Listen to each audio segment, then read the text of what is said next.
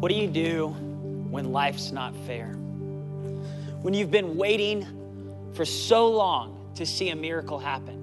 It looks like everything's falling into place, and then bam, you're blindsided.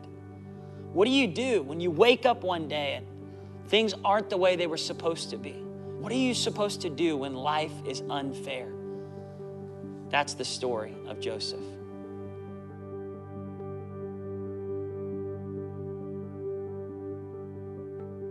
A famous boxer once said, "Everybody has a plan until they get punched in the face." Isn't that true with life? That we all start off with plans, we all have dreams, and then life happens. Life is 10% what happens to you and 90% how you respond to it. We can't control what happens to us, what people do to us. Getting let go from a job for no reason at all. Not getting the person that maybe we were believing God one day we could marry, or not having children, or whatever it is, getting hit with a sickness or a disease, getting hit in a car accident, all kinds of things that happen that we can't really count on. But what we can do is respond in a way that would bring God glory. The story of Joseph is really a story about how do you respond to unfair treatment in life?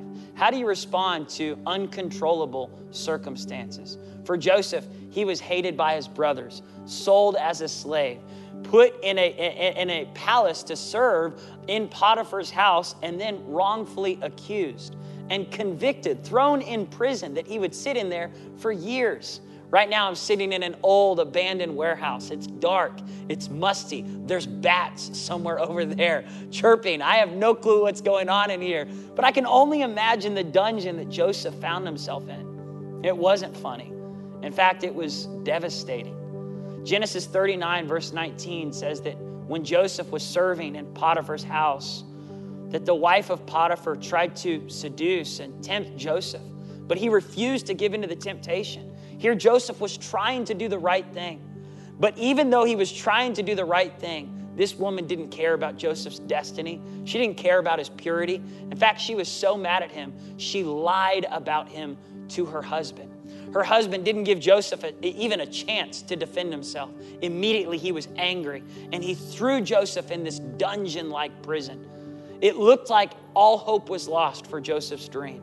It looked like he had taken even 4 steps backwards from already where he once was. But the dungeon that he was thrown in, it says in verse 20, happened to be the dungeon that belonged to the king of Egypt. The very dungeon that the king of Egypt would throw his specific prisoners that offended him personally. Joseph was one step closer towards his destiny. Nonetheless, Joseph would look around and realize this is such a negative environment. Have you ever found yourself in a negative environment, a place that you just go, God, can you get me out of here? But instead of God getting Joseph out of there, what God did was God used Joseph as a light in the darkness. And it says that God gave Joseph prosperity in the prison. Isn't it amazing that you can prosper even in a negative environment? See, when God's hand is on you, negative environments don't control your destiny. What others may do against you doesn't determine how you're going to be able to stand and prosper where God has you. And God caused Joseph to have prosperity. God gave Joseph favor with the other prisoners. God gave Joseph a prison ministry as a prisoner in this prison. But the prison would be longer than 5 years. And not only would he sit in this prison and see good things start to happen, but once again, he would be crushed and forgotten by those who were supposed to help him get out of the prison. How would Joseph handle the prison? How do you handle the prison sometimes in your life?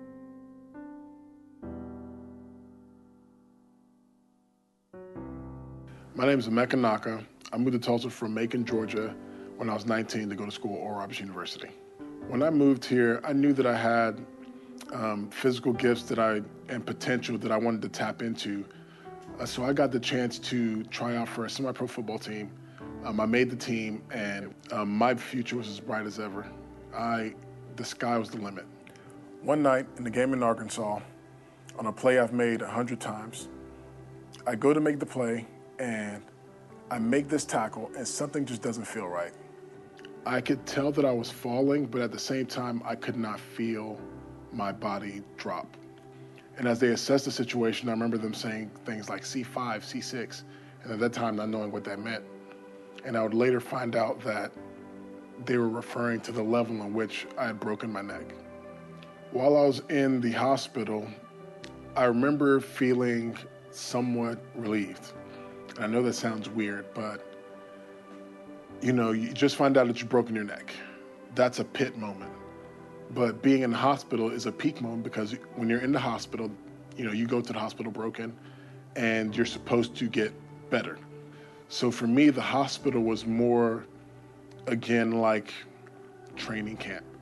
I was putting so much work in to be better because getting out of the hospital was going to be the light at the end of the tunnel. I was working hard in the pit to reach my peak. As they were telling me that I was ready to go back to my life, as I looked at myself, I didn't look better. I didn't feel better. I was supposed to walk out of the hospital, not be wheeled out of it. The next 7 months would be the hardest months of my life because I was now asking myself questions of who am I? Where do I go from here? And I didn't know that, my prison would be my body. I found myself in the prison of my own body trying to escape that pit.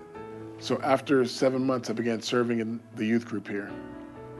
And what that did for me was that it allowed me to get my thought off of myself and put the focus on other people. And I realized that the talents that I had and the gifts that God had given me were not just gifts relegated to the football field, but they were a gift of speaking and the gift of connecting. Fast forward, to today, and I graduated with my undergrad degree, and I'm now pursuing my master's degree.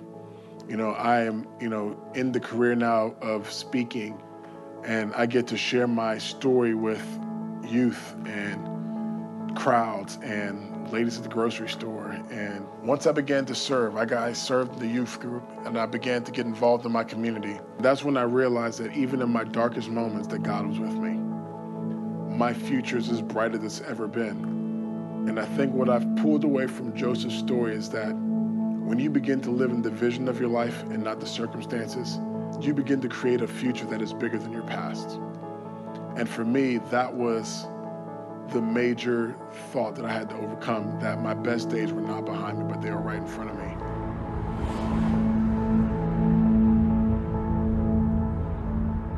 What was going on in Joseph's heart? What was going on in Joseph's mind? Can you imagine all the things he must have been thinking, stuck in that prison?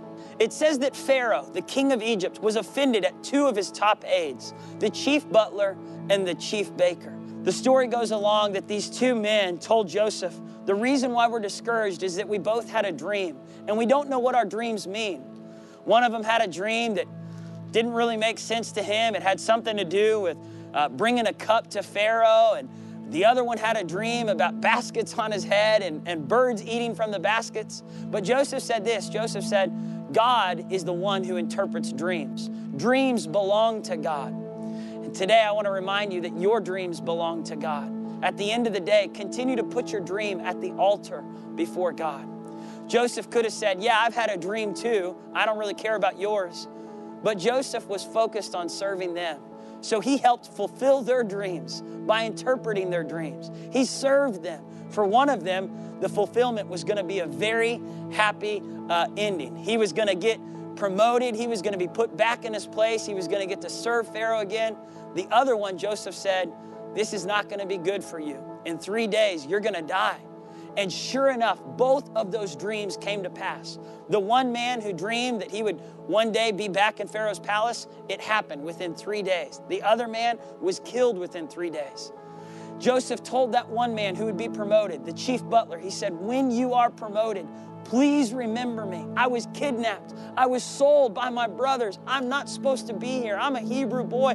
Please remember me. I don't belong in this prison. I didn't commit this crime. But it says at the end of chapter 40 that the chief butler, when he was promoted, forgot all about Joseph. He had been forgotten by his brothers, forgotten now by the two people that he helped along the way in the prison. You can only imagine what he was thinking. God, have you forgotten about me? Like, have you forgotten about the dream you placed inside of me? I didn't do anything to deserve this. We don't really know what Joseph does during this time, but we know that once he's forgotten, it's 2 years before he's remembered again. Somehow Joseph held on to hope. How do we do that? How do we stay hopeful in hopeless situations? Right? When things are starting to look up again, like Joseph had just interpreted these guys' dreams. He was thinking, man, this guy's about to get promoted in 3 days. Who knows? I might be out of here next week. I can only think about those times where maybe the day after the man was promoted, Joseph was just pacing back and forth in that prison cell going, I know he's going to remember me. They're going to be calling my name any second now. Maybe a few days pass by. Come on, this is my day. He's been promoted now. It's been a week. One of these days, they're going to call my name. Then more weeks pass, and more weeks pass. More months pass. Finally, Joseph realizes, he forgot me. Here I tried to help him, and he forgot me. I tried to do the right thing, and things were looking up. And once again, hope is shattered. Joseph's story is up and down. It's a roller coaster. And that's why it's probably one of the most relatable stories in the Bible. Because our life, it's not always like this. It's like this, sometimes like this, and then sometimes down here. But you know what the constant was for Joseph, and has to be the constant for you and me? Is that even though our lives might go like this sometimes, our trust in God can stay like this. And when your trust in God and your hope in the Lord stays constant, even through the ups and the downs, that's what keeps you together. See, if our hope is built on people and them remembering us, we're going to be on a constant roller coaster of emotions along with the circumstances we're facing. If our hope is in the king of Egypt getting us out of here, if our hope is in the next president, if our hope is in our children finally coming back to church, our one day finally meeting that person we're supposed to marry, if our hope is in finally seeing our dreams come to pass, then our hope is on a shakable foundation. But Joseph's hope was not in his dream. Joseph's hope was not in his brothers. Joseph's hope was not in the butler or the baker or the Pharaoh of Egypt. Joseph's hope was in a constant God who stands with him from the pit to Potiphar's house to the prison and one day in the palace. 2 Corinthians chapter 4, verse 8 through 9 says that we're hard pressed on every side, that we're constantly being persecuted. We're perplexed by all the negative things that are happening against us, but we don't lose heart. This was Paul the Apostle talking, and he was speaking to this church. He was saying, guys, you're not the first one who has encountered trials. You're not the first one who's been forgotten. You're not the first one who's faced unfair treatment from others. Paul says it happens to us all the time. We get knocked down, but he says we get back up every single time. One of the words that comes to my mind, which is found in the New Testament as a gift that the Holy Spirit gives us. It's one of the fruits that we receive when we become Christians, and it's called patience. Another word for patience is long suffering, the ability to wait for something that you have been promised. I want to give you just a few thoughts about how to handle your waiting season.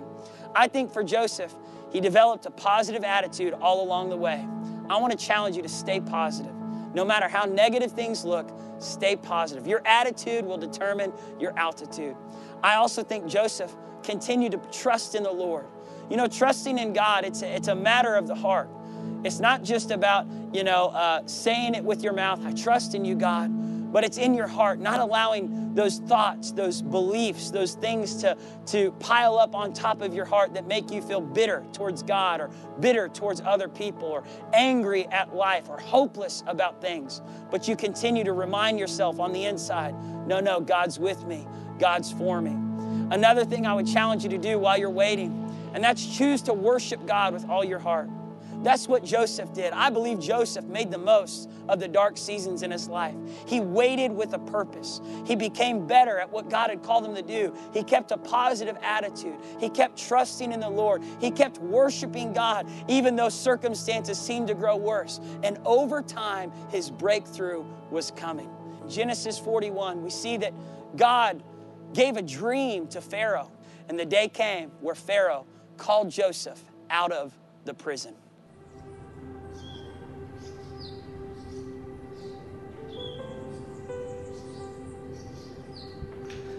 After all of the betrayal, the pain, and the tragedy, Joseph's day of breakthrough was finally here.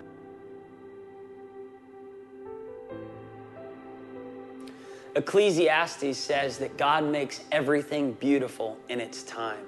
In other words, God sees the big picture that we don't see. Joseph had to stay faithful to God. In Genesis 41, verse 1, it says, after 2 years of Joseph sitting in prison, finally, Pharaoh had this dream. We know Joseph was one of the guys in the story who knew how to interpret dreams. Pharaoh not only had this dream once, but he had this dream twice. And this dream was so disturbing, he didn't know what to do about it. Now remember, Pharaoh was the king of Egypt. For us, that'd be like the president of the United States. But in that time, there was no other empire as big as Egypt. They were it. There was no Rome or Babylon or any other big city. I mean, Egypt was the top empire and Pharaoh was the top leader. So here he goes looking in the land for someone to interpret his dream. He gets all of his top educated officials, his great political leaders. He says, guys, here's what I've been dreaming. I don't know what to do about it. It disturbs me. I think it has something to do with my life and with our country. What am I supposed to do? And they said, we have no clue. Like, this is beyond our pay grade. This is beyond our education. We don't know how to interpret dreams. And in that moment, the butler who was serving Pharaoh, this was the guy who had been thrown in prison years ago, who had forgotten all about Joseph. All of a sudden, he remembered. He goes, I'm so sorry. Pharaoh, I met this guy in prison. He's a young Hebrew boy. He's not from around here. He wasn't educated at the schools of Egypt. He doesn't know what we believe and why we believe what we believe, but he knows how to interpret dreams. He interpreted my dream, and it came to pass. He interpreted another man's dream that you fired, and that man's dream came to pass. And I think he knows how to interpret your dream. The Bible says that your gift will make room for you before kings and princes, rulers and authorities. In other words, when God gives you a gift and you cultivate that gift and you get better at that gift, man, God's going to open up doors that you can't even imagine would be open. God's going to place you before presidents and kings and senators and congressmen and CEOs. God has his hand on your life. I'm speaking to you right now, right where you're sitting. God's put a gift inside of you that God wants to use to bring glory to him, and he'll put you in front of influential people. Not for your glory, not so that you look great, but so that you can say, this is from God. That's exactly what God did for Joseph. In Genesis 41, verse 14, Pharaoh called for this young boy, Joseph. He said, where is he? Where is he? He's down in the dungeon. He's in the prison. Get that prisoner out of the prison. I want him in the palace immediately. I need someone to interpret my dreams. You know what I love about God? God has stored up favor for you that no one else can take. God has stored up opportunities for you that not the smartest, not the greatest, not the best looking people could take those opportunities from you. Why? Because God has set those aside. He has reserved those seats especially for you. I remember going on a mission trip when I was 21 years old, and I was with several young adults from our church, and we went to Africa. But on the way to Africa, we had a lot of delays. Isn't that like life? You have delays. The good news is delays are not denials, right? Delays are just kind of those momentary seasons where we have to wait for the dream to come to pass. We have to wait to get to the destination that we desire to get to. So on our way to Africa, we got delayed in London. Sounds like a great place to be delayed in. The only problem is London is really expensive, and we didn't have any money in the budget to be delayed in London. And we were stuck there for 3 days. They started flying our team out in small groups of 5. They would find flights to Kenya, Nairobi, and so they would say, okay, we can take 5. I was part of the last 5 to go. So here I'm watching my other friends. They're getting on planes. They're heading there. They're getting to the mission trip. And I'm just sitting there going, God, please, I just want to go to Africa. I saved up all my money, right? I was in college. I didn't have a job. I'd worked so hard, and I was thinking, God, I'm supposed to be in Africa right now. But I had to keep that positive attitude. I had to not let bitterness set in. I had to not get frustrated. You might be laughing out there going, it's really not a bad deal to be stuck in London. But once again, I wasn't where I wanted to be. I was in a place I didn't have money for and trying to keep a positive attitude. Me and the 4 or 5 people that were left on the team, that last group of us to go, we were sitting in the airport and they kept switching us to different planes because the plane we were supposed to be on wasn't ready or had issues with it. So finally, after 3 days, they say, okay, we've got you on the right flight to Nairobi. You're going to get there. We know you guys are missionaries from Tulsa, Oklahoma. We're going to get you to your destination. But they said this to us. They said, you guys have been some of the best attitudes to work with. We've had so many, wealthy people, business people coming in here yelling at us, angry at us. You guys haven't had that attitude towards us. And because of that, you guys were sitting in the back of the plane, but we have reserved first class seats, the top of the first class, just for you. We've got the layback recliner seats, and this was a 10-hour flight. So the whole time I'm going, thank you, Jesus. Favor ain't fair. Come on, somebody. Like I was having a praise party in that airport, in Heathrow, London airport. I was going, thank you, God. And they said, no. You guys had a good attitude. This is a reward for your attitude. Man, isn't that awesome? We got to sit in first class. Those business people were walking past us, shaking their heads. Who are these young kids sitting in first class? And we had these nice robes on, some slippers. We had a 3-course meal, a steak right in front of us, all the movies we could choose from. It was awesome. I can only imagine what was going through Joseph's mind. Here he was sitting in a prison, in a dungeon cell with all these other cellmates, and there's rats running around him. It's hot, it's musty. I mean, this is Egypt, so it's one of the hottest places on earth. And all of a sudden he goes, wait, did you guys just call my name? Did you guys hear they just called my name? And they say, Joseph, we're calling you from the prison to the palace. In one moment, God changed his environment. In one moment, God pulled him from the dungeon to the palace. God can do the same for you. In one moment, God can take that cancer away. In one moment, God can take away those divorce papers. In one moment, God can bring your child back to church. In one moment, God can bring the person of your dreams into your life. In one moment, that negative season that you've been walking through can be over, but you've got to stay faithful even when it hurts. Joseph had to stay faithful to God even when it seemed hopeless. He had to keep his trust in the Lord even though he didn't know the end of the story. He didn't have a Bible. He didn't know how this was going to end, but he knew that God would be faithful. And so in verse 14, it says that Joseph changed his clothes. He took a shower, shaved his face, and he got ready to walk into the palace. Now, most people, when they read that verse, they skip right past it and they go, oh, that's not a big deal. But the Bible is very interesting. Anytime there's details in a story, they want you to pause to think about those details, right? The writer wants you to know this was important. This was important what Joseph did here. Before he left the prison and stepped into the palace, he had to change his clothes. He had to shave his face. He had to take a shower. He had to get ready for where he was headed. In your life, God has new seasons for you, but those new seasons require you to change some of the things that you've been surrounded by. Maybe even friendships that at one time you were connected to and you kind of did things that they did, but God's been working in you. You no longer smoke those things. You no longer drink those drinks. You no longer hang with those people. You no longer do the stuff that you used to do. And God's saying, I'm calling you to a new season. You can still love those people, but it's time for you to step into the palace. You got to leave some relationships behind. Sometimes God's saying you got to change your clothes, not your natural clothes, but spiritually. The Bible talks about that we would be clothed like Christ, with humility, with love, with boldness, with righteousness, with faith, with confidence, with peace.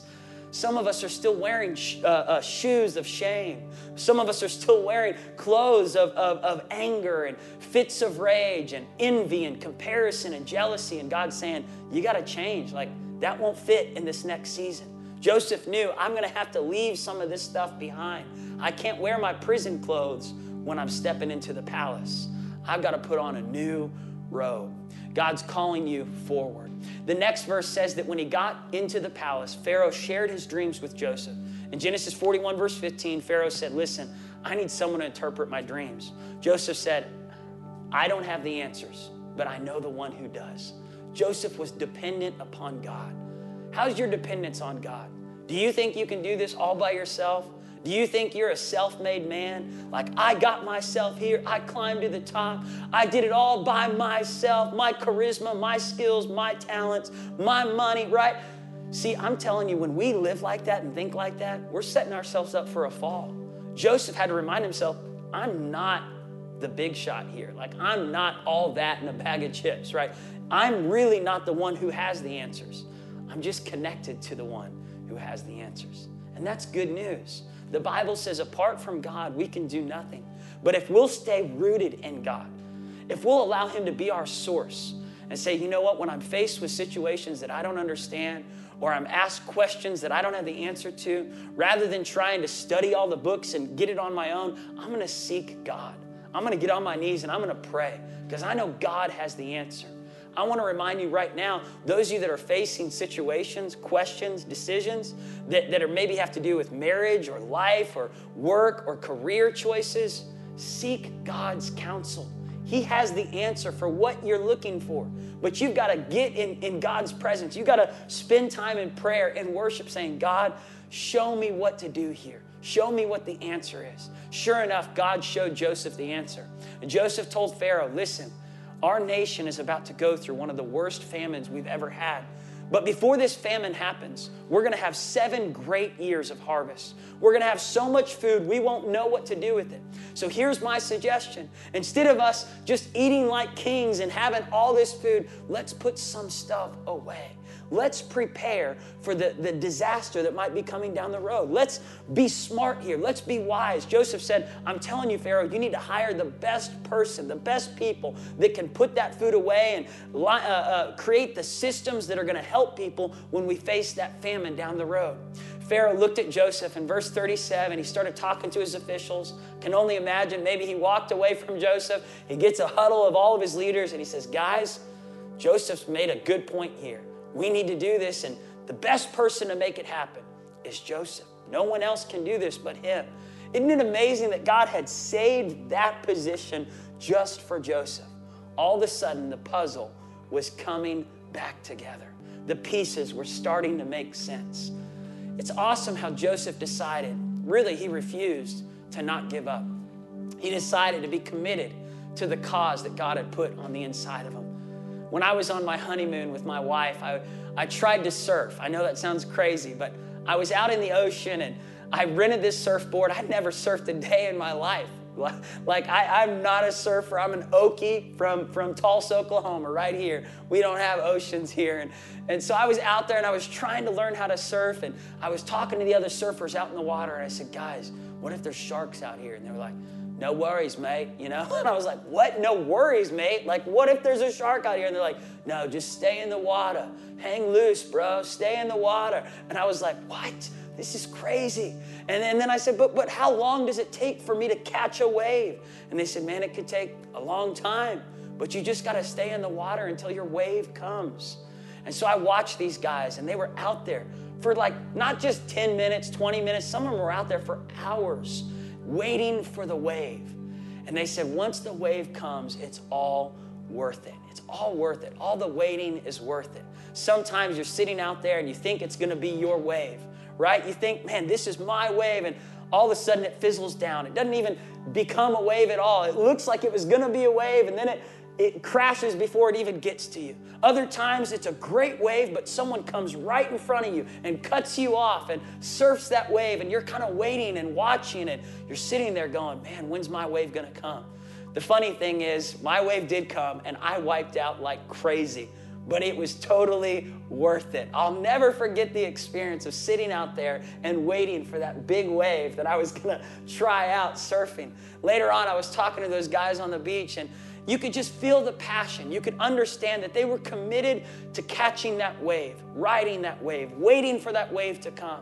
And I think the same thing goes for Joseph. He was committed to waiting for the dream to be fulfilled, no matter how long it took, no matter whose dreams beside him got fulfilled before his. He was convinced, my dream will come to pass. My God is faithful, and when it does, I'm going to ride it. Man, I'm going to be there. I'm going to be prepared to do what I need to do.